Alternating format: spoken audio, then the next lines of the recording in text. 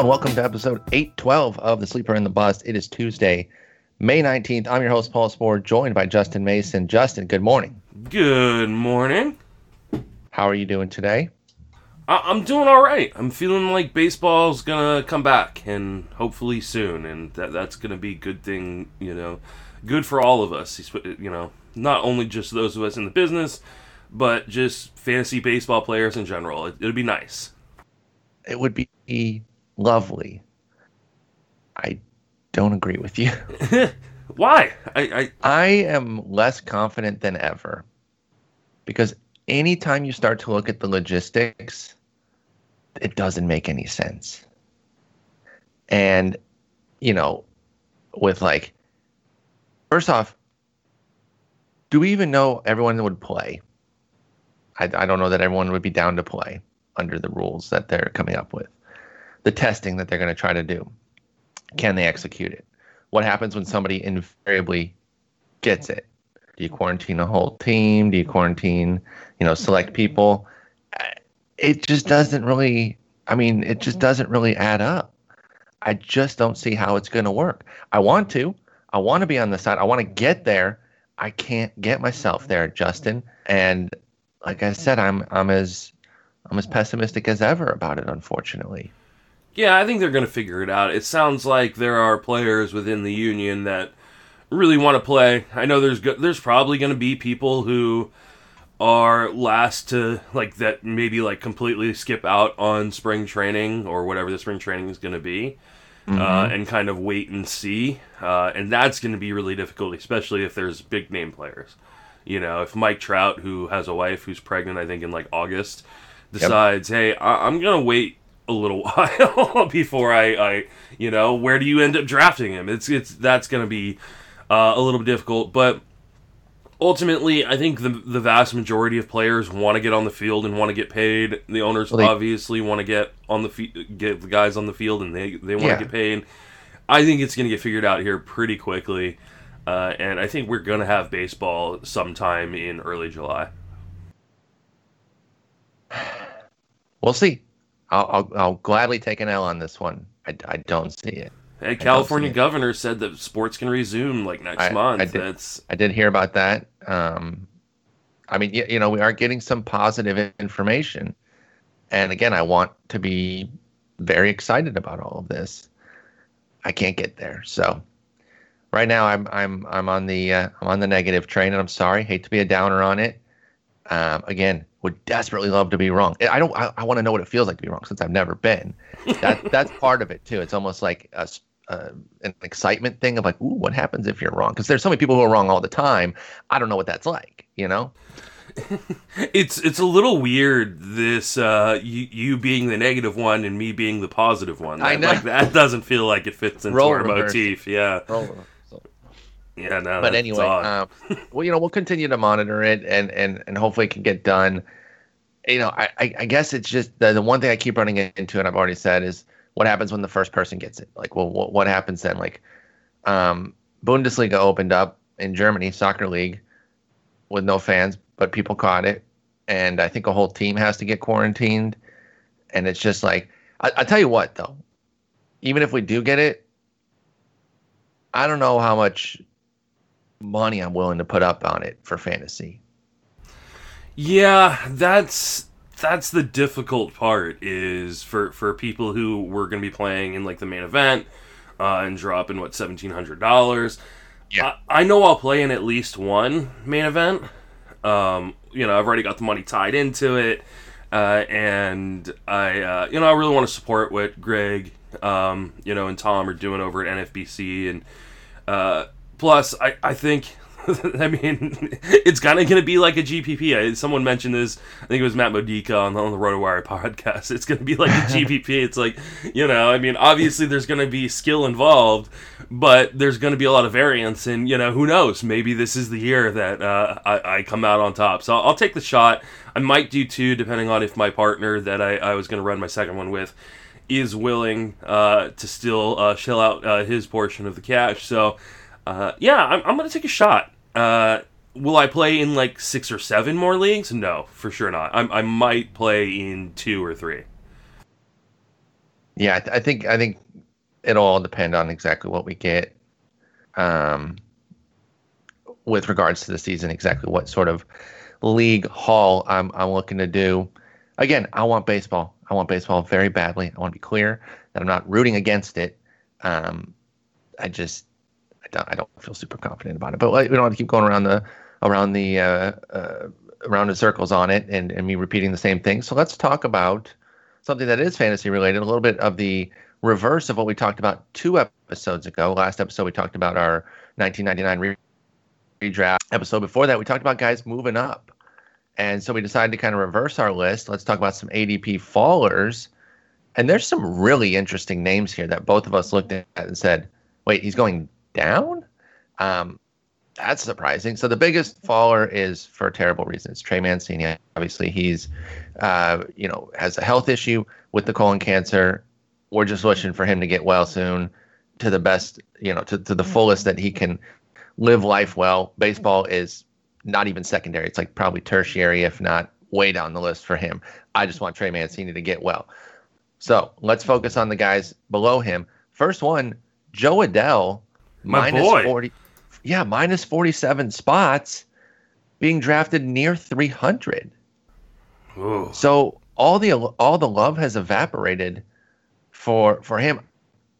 It almost feels so. On the one hand, I'm like, this is super sensible, right? Not overrating one of the very best rookies. At the same time, I'm like, that's pretty late. Yeah. And I don't know that, Brian Goodwin, I think he's a solid player. I think he's kind of a perfect fourth outfielder. Is he staving Adell off all year? Or is it just that the shortened season, he was going to need some time, Adell was, in AAA. And so people are thinking, well, how does he really get to the majors? I go the other way, though. I'm like, well, there isn't really a AAA. Yeah, he's going to be on that 50 man, you would have think. Yeah, and if they do, a taxi squad there, is he not going to be one of the first guys there? So I'm intrigued and sort of confused by this. What do you think of Jo Adell dropping 47 spots into the 276 range? I think this is kind of an overreaction to, a lot of people in the industry expressing some concerns about Adell and how he struggled at AAA last year. Like you said, I can't imagine he is not on that taxi squad. And if he's on that taxi squad, why would they not just have him up with the team most of the time?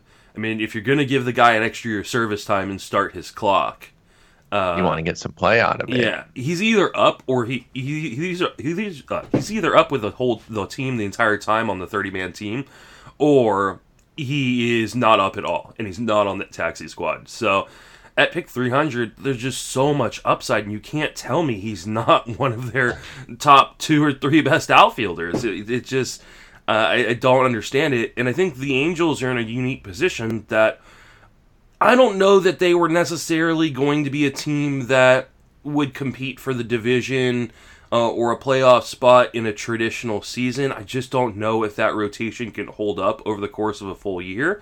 Yeah. It can hold up over the course of a half year. Bingo. And one of think of the clowniest guy in there that you don't like, whoever you are. Some of you think Dylan Bundy's the worst. Yeah, there. I knew that'd be your guy. Like whoever it is, even the quote unquote worst of that group, you can envision them having a good half season. Yeah, especially with Griffin Canning sounding like he's not going to be getting TJ right away. I mean, this rotation isn't bad with Heaney, Teran, Bundy, Sandoval, Canning, and Ohtani. This is a very good, interesting rotation. Who knows what they end up actually doing with Ohtani if they just say, we're going to give you another half year to just not pitch and just mash. Yeah, just mash. That lineup would be really hot if he was playing every day. And it's La Stella, Trout, Rendon, Ohtani, Upton. I even like Simmons, Castro at the bottom. That's a solid, bottom of the lineup there. I think that's pretty nice. So, yeah, I think that could be really interesting if they did. I want Ohtani to pitch, but they've almost got enough without major injuries, which you can never predict. to do it where he doesn't have to pitch. I still Mm-hmm. think the idea of him being a reliever could be really awesome too. Yeah, I completely agree. So I think it's a little weird. I definitely, if his ADP holds where it's going, Adele's, yeah. yeah, I'm gonna be grabbing him at around pick 270, 280. That's an easy gamble. I took some shares in the late 100s, early 200s. So Yeah, of course I would take another one here just to say, well, I mean, if I took him there, even though I wouldn't take him at that spot now. I did that a long time ago before things were clear. But now I don't have to pay that. I would still invest in Joe Adele in the late 200s. I agree. This next one's probably not so surprising, but it is getting to a point where it's like, hey, man, the second this opens up, someone's probably going to sign Yasiel Puig, and he's going around 216. Now, I will say this. The second he's signed, the trend will reverse, but will it reverse to, top 120, or will it go back to the 175, 150 area that he was already living in? What do you think of our boy Puig? He couldn't find a gig.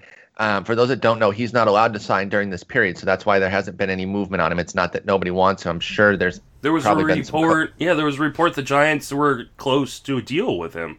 Yeah, so I think, and I'm sure there's been some covert talks during downtime here to be like, okay, when this opens up, we got you for 2 years, 12 mil, or whatever the case is. What do you think of our boy Puig, though, dropping down to 216? Is that a buying opportunity for you with him there? Yeah, it's a huge buying opportunity. In my last real draft, it was the last day of the RotoWire Online Championship, and I snagged him really late, like 21st or 22nd round.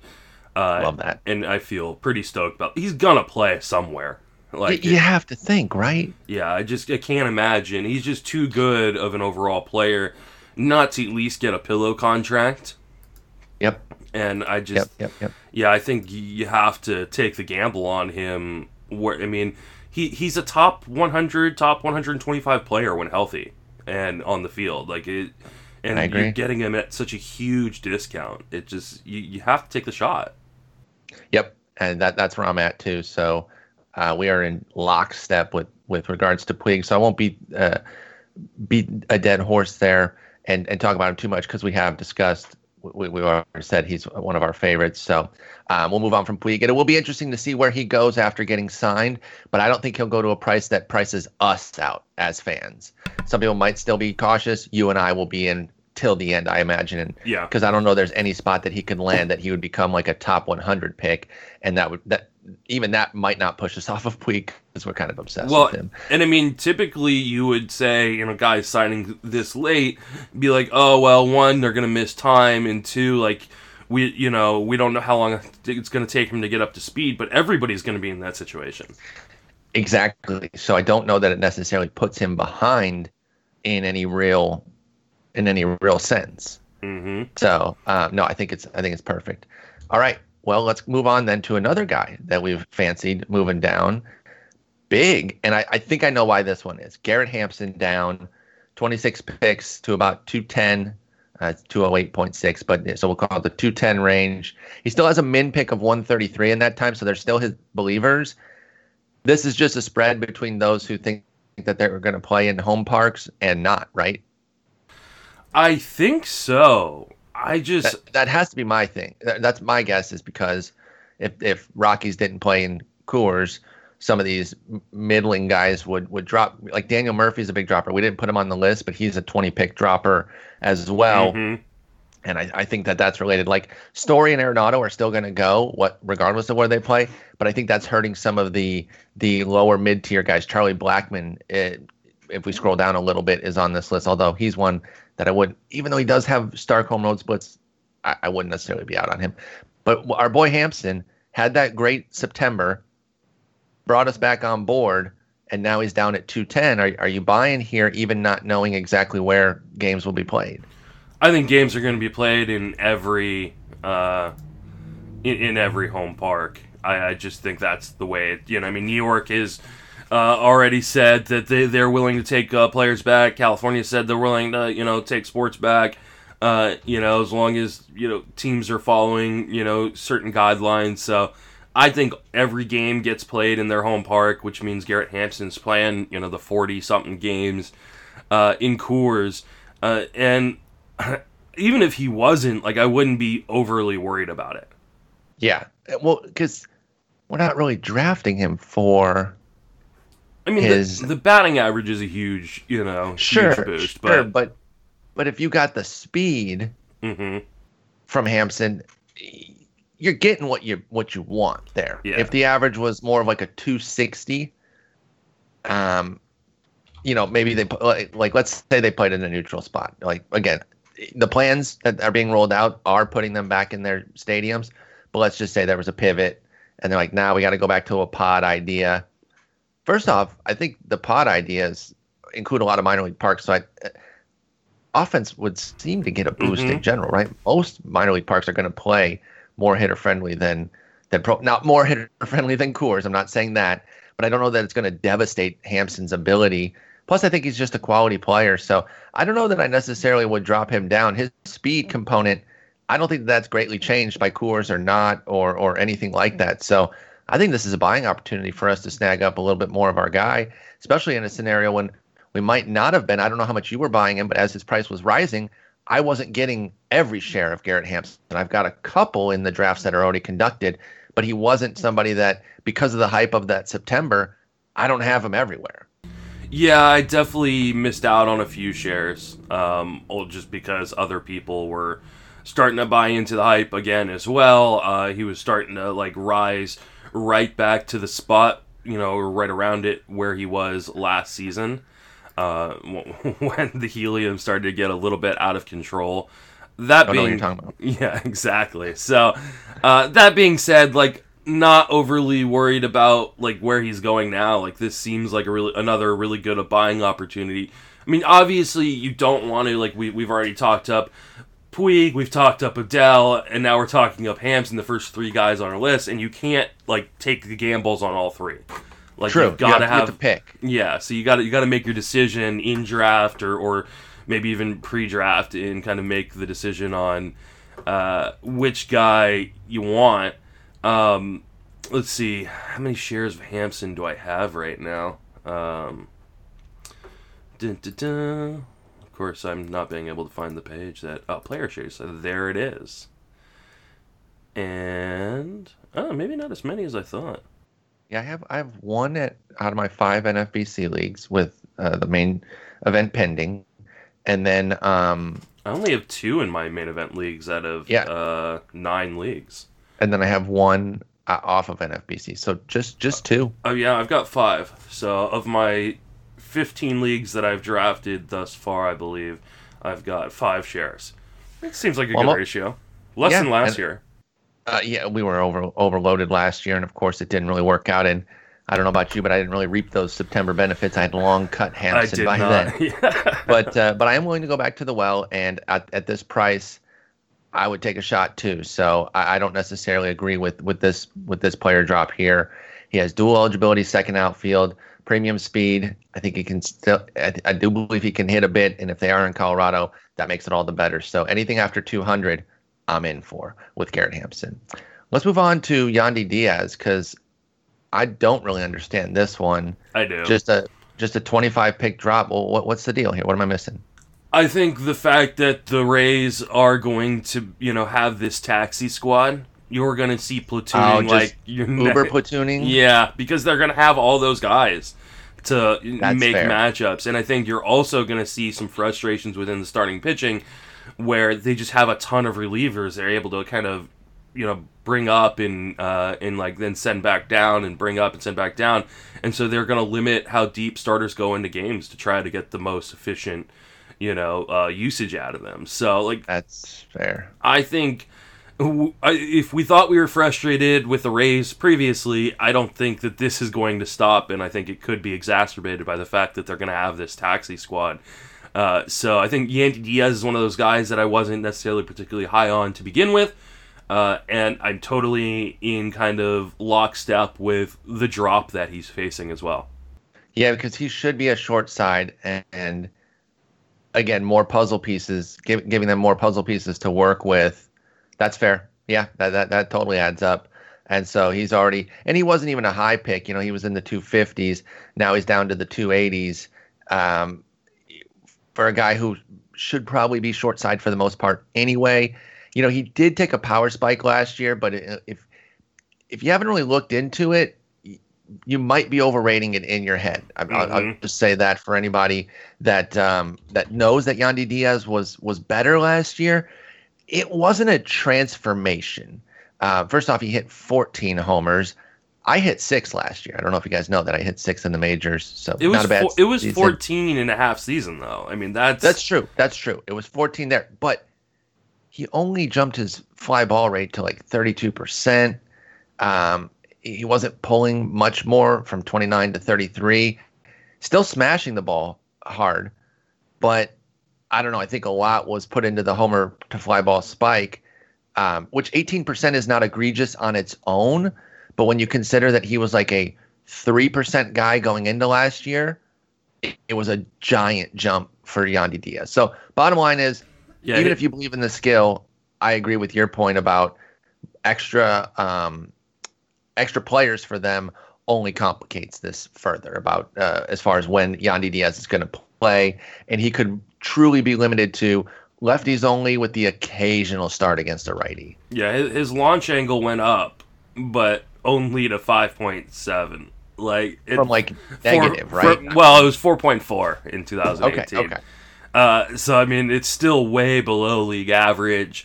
And yeah, I just worry that he's just he hit 245 last year against right-handed pitching, and I just can't imagine that with the amount of pieces that they have, that they give him full-time run, which is what you especially need in a half season. Because if we're talking about we're playing a half season and he's only getting, if he's getting at best half of the at-bats, that means he's playing a quarter of a season. Yep. That makes a lot of sense with regards to Yandy Diaz. So I totally get that drop. And I wasn't really in on him anyway because of the power. Like, it went up, but again, I wasn't like, oh, wow, this is you make a good point that it was 14 and a half season. But then you made the counter to it, which is he's only going to play half of a half season. He's going to play a quarter at this point. So that makes him tough to really buy in on. Be careful with your Yandy Diaz shares. Like him in AL only, not so much in mixers. This one is a little bit surprising because, again, the roster constructions that we're expecting to see, you would think would favor this guy, not, I don't want to say being forced, but having a quicker path to the majors, and that's Nick Madrigal, second baseman of the White Sox. I believe Ozzie Guillen is holding his spot at second right now. Is that correct? Oh, no, it's Leury Garcia. My bad. Same diff. But, Leury Garcia is a perfectly capable utility player, but that spot's being warmed for Madrigal, no? So what's with the sharp dip? Is it just concerns over the rookie stuff and the unknown of when prospects are going to get called up and the fact that they don't have a place to play when they're not in the majors? Yeah, I think that is it. But I think, again, this is going to be one of those situations like Adele where you have to imagine he's on the 50-man taxi squad. And if he's on the 50-man taxi squad, then why wouldn't he be just up at the majors? Like, I think this is a really nice buying opportunity on Nick Madrigal. And I've been one of the people who said, like, he's not the kind of guy I want on my team. Yeah. I just don't believe he has really any power, and I know that he's got some speed, but I don't know how much the White Sox will let him run. That being said, like, the batting average is so hard to get late. And he's one of these guys, like, even if he doesn't steal a ton of bases, he's going to hit for a good average, and I think he'll do it right away. And so he should hit 275 with his eyes closed, which is not an elite average, but that's pretty nice to get late, let alone the fact that you could reasonably get something over 300 late. Yeah, I mean, I think I'd pencil him in for like 285, and then anything else on top is kind of gravy.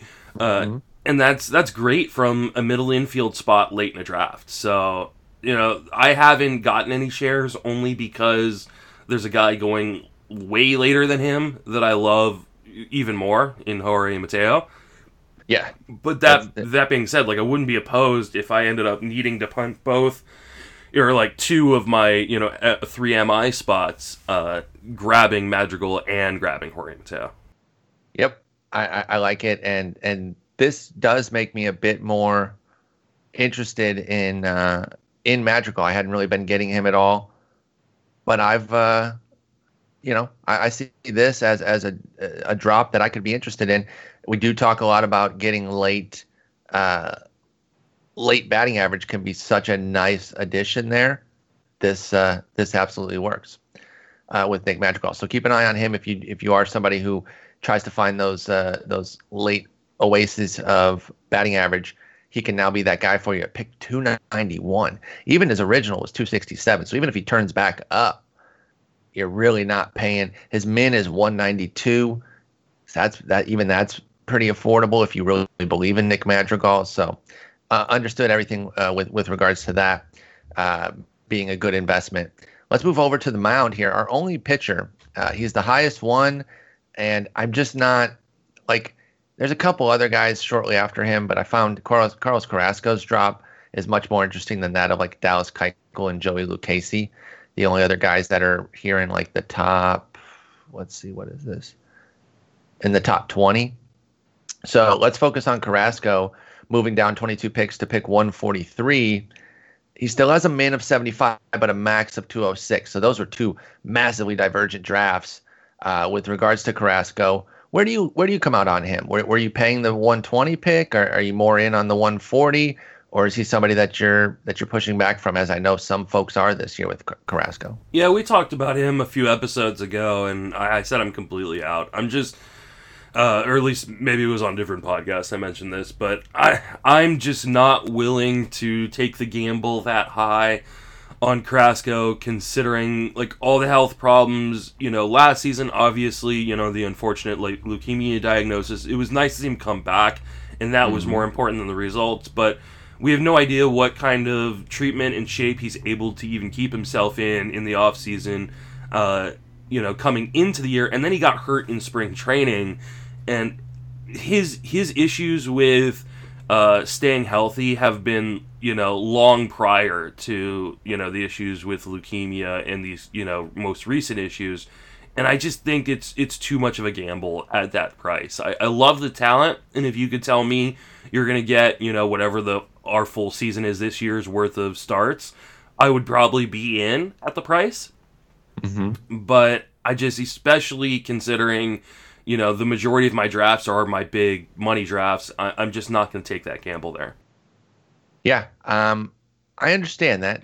He's somebody I will look at still. I'm not out on Carlos Carrasco, but I'm not holding him in as high of esteem as I had previously. I've been a long time fan with Carrasco. I'll echo your sentiments, and I was really happy that he got back last year. That was great, but I don't know. I think this price drop, okay, I'm okay with that. I'm inclined to buy him more here, but if he turned back up and was more of a top 120 and higher pick, anything inside the top 100, I don't think I'm going for with Carrasco. I do like him more than you, but not to an overwhelming degree that I'm looking at this discount as a huge must buy up all the assets type of deal. I mean, here's the main problem with Carrasco is the players going right around him. So the four pitchers, or actually 5 pitchers going ahead of him over the course of the last month: Max Fried, David Price, Eduardo Rodriguez, Hyunjin Ryu, and Kyle Hendricks. Oh wow. And then behind him you've got Robbie Ray, Matt Boyd, Kenta Maeda, Carlos Martinez, and Lance McCullers. Oh, wow. And then you can keep throwing in names like Odorizzi, who I know you like, Mike Minor, who I love, Herman Marquez, who we're probably neither of us are going to have very many shares of, but you've got Luke Weaver and Mike Fultonevich. And I just think, Marcus Stroman, I just think guys like that are just more stable for the most part. Yeah, I think a lot of that is fair, and there are definitely guys in that list that I do like more or as much, and then I'm probably going to choose them in a tiebreaker there.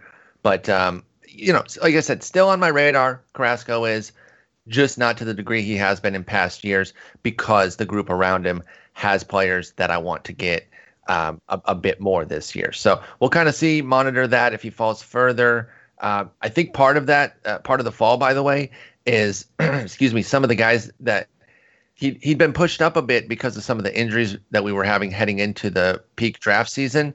Well, those injuries have healed, I guess. Some of them, yeah. I was going to say evaporated, but they haven't evaporated. But a lot of them have healed and brought those guys back into the fray and just kind of naturally pushed him down. So I don't even know that it's necessarily like a big backlash against Carrasco. It's more of like, hey, we're putting him in what we thought the proper place was, but he had moved up a little bit artificially due to some of the injuries. So, and some of the guys too that people really think get a huge bump in Luzardo and Julio Urias, from the shortened season, are vaulting up the ADPs and pushing down the ADPs on other guys. Exactly. So, great call out there with regards to Carlos Carrasco. Let's move on to our next player here, and that will be Gavin Lux. Now, he's moving down about 15 picks to around 175.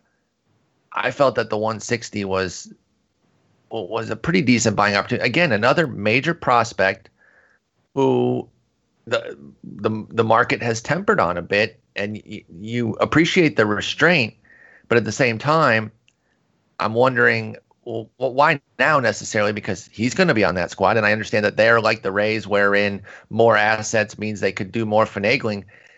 I don't know though. I'm not convinced that he's going to be a platoon guy, Gavin Lux. I feel like it's something where, we could go back and laugh. Like, remember when we thought he was going to be a platoon guy and he hit the ground running and he's been a stud? So I don't know, man. I think I'm jumping on this price drop for Lux. What do you think? I think the price drop kind of puts him where he should have been all along. And so it gives me an opportunity to get some shares because I wasn't. I mean, there are some concerns. They do have those guys on this team that are kind of like lefty mashers. Yeah. And it's super small sample last year against left-handed pitching, but he was awful. So, it was only 12 at-bats. I don't think you glean anything from 12 at-bats, especially against, a certain handedness of a pitcher. I think he has a ton of talent, and I think he will probably have more than a traditional platoon in terms of, overall at-bats, but I do think he's going to lose at-bats. And I do wonder where he's going to hit in the lineup. We have him hitting 8th. Now, we got him down there just above the pitcher for Lux. But the addition of the DH to the National League obviously means that's right. Maybe one of those guys that would traditionally platoon with him are getting full run as the DH. Mm-hmm. So and then he could, and even if he is batting 8th and it's not a pitcher, we don't worry about that. And I mean, you could easily see him jump guys in that lineup if they get off to slow starts. This is a team that is, injury prone and has some older guys and like Justin Turner. Corey Seager plays like he's 80. So I mean, we could see Lux definitely move up the lineup. I just think I'm not gonna start pushing his price back up or anything like that. I'll take a share here or there when the price drops around where he's going, because I mean, he's right now he's going 174 but his max is 222. So if he falls outside of the 200s, I'll probably grab a share. Yeah, I think I have him on one, maybe two teams for Gavin Lux. I would get another one here on a cheaper price. I'm not over the top on him for 20. I'm not so much saying hey, he's a guarantee this year. He's going to be incredible. I do like a discount though, and even though they have a ton of players, it's similar to the Rays, where even though they have a ton of players and you understand some of the downsides, you still just want to be in. You just want to have pieces of what they've got going. So yeah, I could see myself copping a little bit more on the Lux train there, as we kind of look at where drafts go. He's one of those guys that, like, if he just gets off to a hot start, there just may not be enough time for him to, lose playing time after that. If he starts off the first 2 weeks of the season hitting 300 and is poked out crushing, 3 or 4 bombs and, stolen a base and, playing good enough defense, that they're not like looking at trying to replace him defensively. Like, he's one of those guys, like, if he does that early, then they're not going to go away from him. They'll just keep running him out there. I fully agree with that. So, we're not really jumping away from this Lux situation. Neither of us were heavily invested beforehand, but this drop might be something that I buy into. Got a couple more players here. Shogi Akiyama. Now, this one, I wonder if it's just like raw uncertainty of like, well, we don't know what's going on, so he just gets moved down in the fray a little bit. It's not a huge drop from the 260s to the 280s. About 15 to 20 pick drop. In this time, he still has a min pick of 162, so there's still the believers. I consider myself a believer. I was in at this price. I'll be in at a discount. Status quo for me. I'm just going to keep buying. I really do see him as a really solid asset atop that strong Cincinnati lineup. I'm not exactly sure why he's dropping. Again, I think it might just be people going ahead of him more than anything against him. But he's jumped down around. Maybe it's the added pieces to the added players to teams. They're worried he becomes a platoon guy, but it would be a strong side anyway. And I think that's something that he could fight through. Plus, he's slated to bat atop the lineup. So I like Shogi Akiyama. I'm in. I'm taking the discount. What say you, good sir? Yeah, I was already taking what I felt like was a discount because people just didn't know who he was. Bingo. And so you give me even further discount. Yeah, I'm all over that. I think he is going to be hidden at the top of that lineup, like you said. That Reds lineup is going to be pretty sick this year. They're going to get to play in Cincinnati, which obviously helps. Now if they're playing against, the AL Central for, a huge portion of their games as well, they're going to get to beat up on, some of the bottom, feeding pitching that is in that division. Like, I really like Akiyama a lot, and the addition of the DH, I think, means he won't have to platoon maybe as much. I mean, they're going to have a, full-time spot for Nick Senzel now. They're going to have a full-time spot for Jesse Winker. And if players platoon, like, why would they platoon him out of the gate? They want to see what he can do. Now, if he struggles, exactly, obviously they'll platoon him, but he'd have the strong side. But I think they give him full run. They gave him the contract to come over to the U.S. I think he's going to get full run, at least early on, and I think this ADP is ridiculously low. I mean, we're talking, like, I think he should be going, like, closer to where his min pick has been, which is 162, as opposed to going over 100 picks later. Yeah, you and I are very much in lockstep with Akiyama.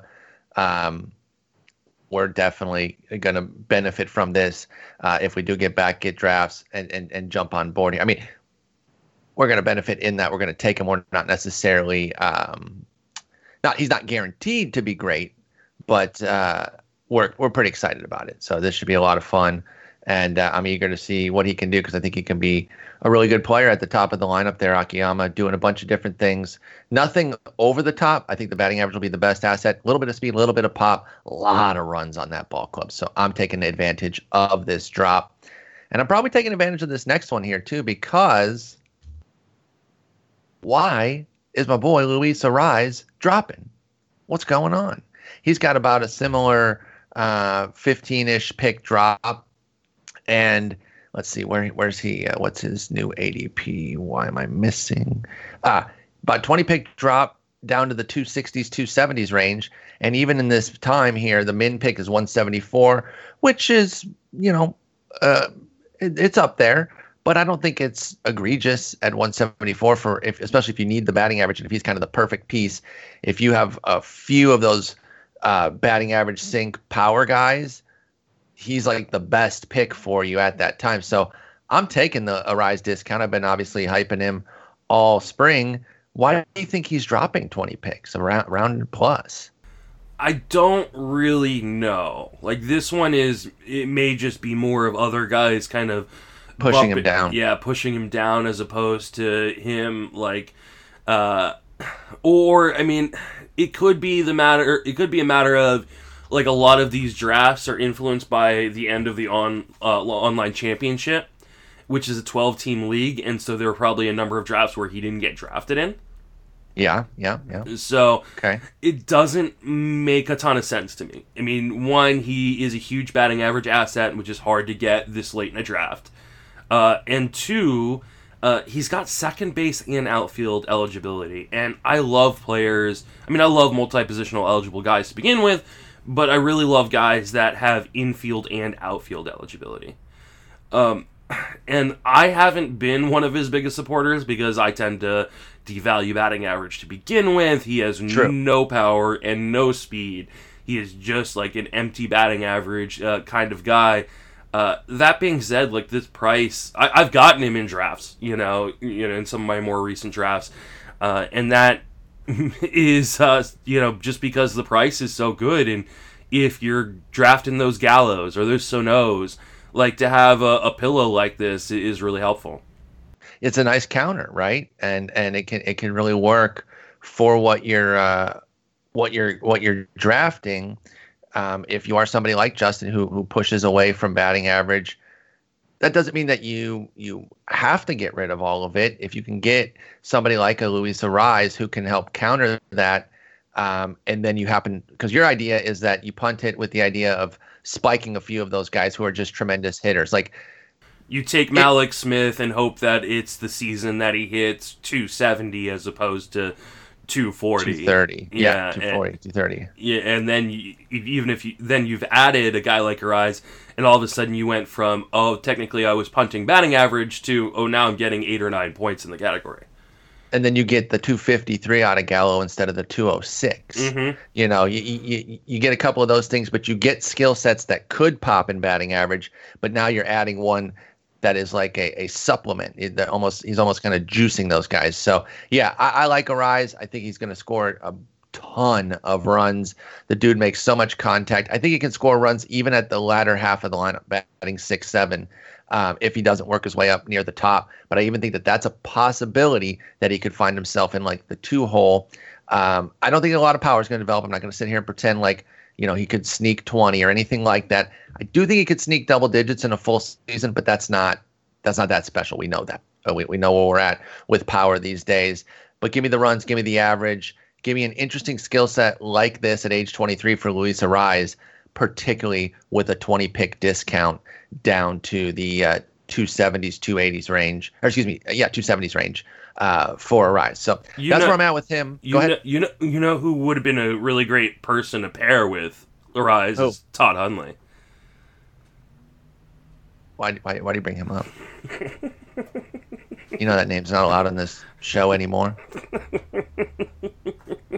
I really don't like you. Yeah, no, it's. I'd like to pretend that this wasn't already the end of the pod and that I'm ending it because of this. But the bummer is that Todd Hundley didn't play in '86, which is our next retro draft. I know that's going to be fun. So we're doing that tomorrow. Have you started to take a look at everything yet? Next week.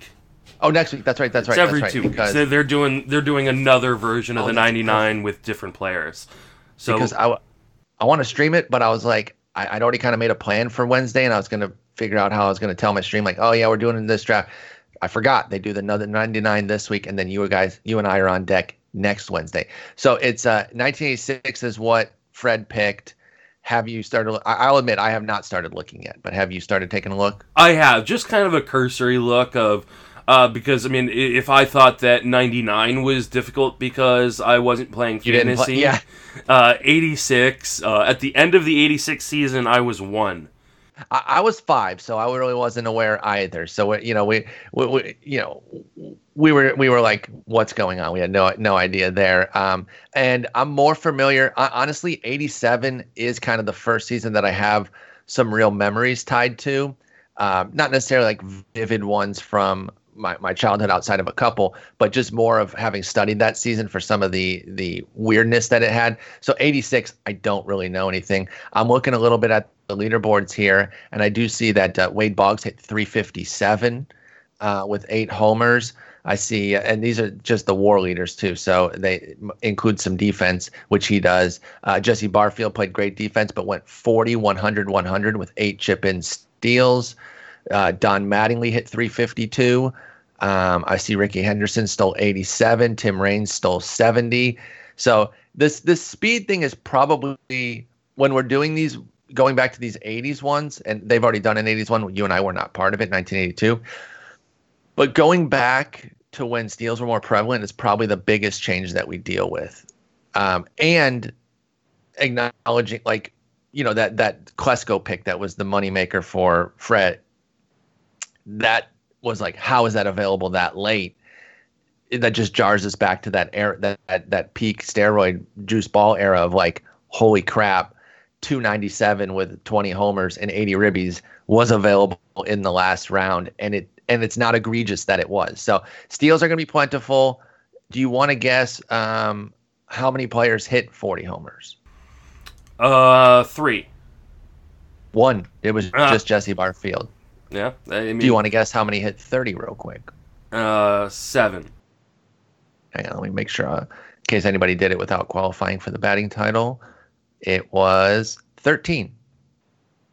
Yeah, it's a different. It's going to be much different than 99. Yep. I one of the things I looked at early was like, what were the batting averages like? Because that was something I didn't kind of account for, and it's like, oh, okay, team batting averages around like 250 something. So that's not going to be super plentiful. The one interesting thing too that I think Doug Dennis over at Baseball HQ kind of mentioned was that. There were a bunch of closers who got wins, yes, which really will bump up their value. So, like, I think he said there were five closers who got at least 10 wins. And are you seeing this guy, Scott Garrett's? He had 13 wins and 10 saves. Yeah. So, I mean, even like Dave Righetti, who led the league in saves that year with 46, had 8 wins. And this is the famous Mark Eichhorn season. If you listen to Rates and Barrels, where they talk about the Project GOAT and everything, this is a very popular season because he had 14 wins, 10 saves, brilliant ratios, and 157 innings in relief. And it's a very popular season there. So, yeah, there's multiple guys. What was the stat from Doug? That I believe that there were 5 closers who got 10 or more wins. Yep, I'm seeing those 5 actually, and then if you include, it's Scott Garrelts, Garrelts. He only got 10 saves, but he did get 13 wins, so even he kind of fits in there. Lance McCullers' dad went 10-5 with a 2.78 ERA, so maybe he's a later pick for somebody with 136 innings.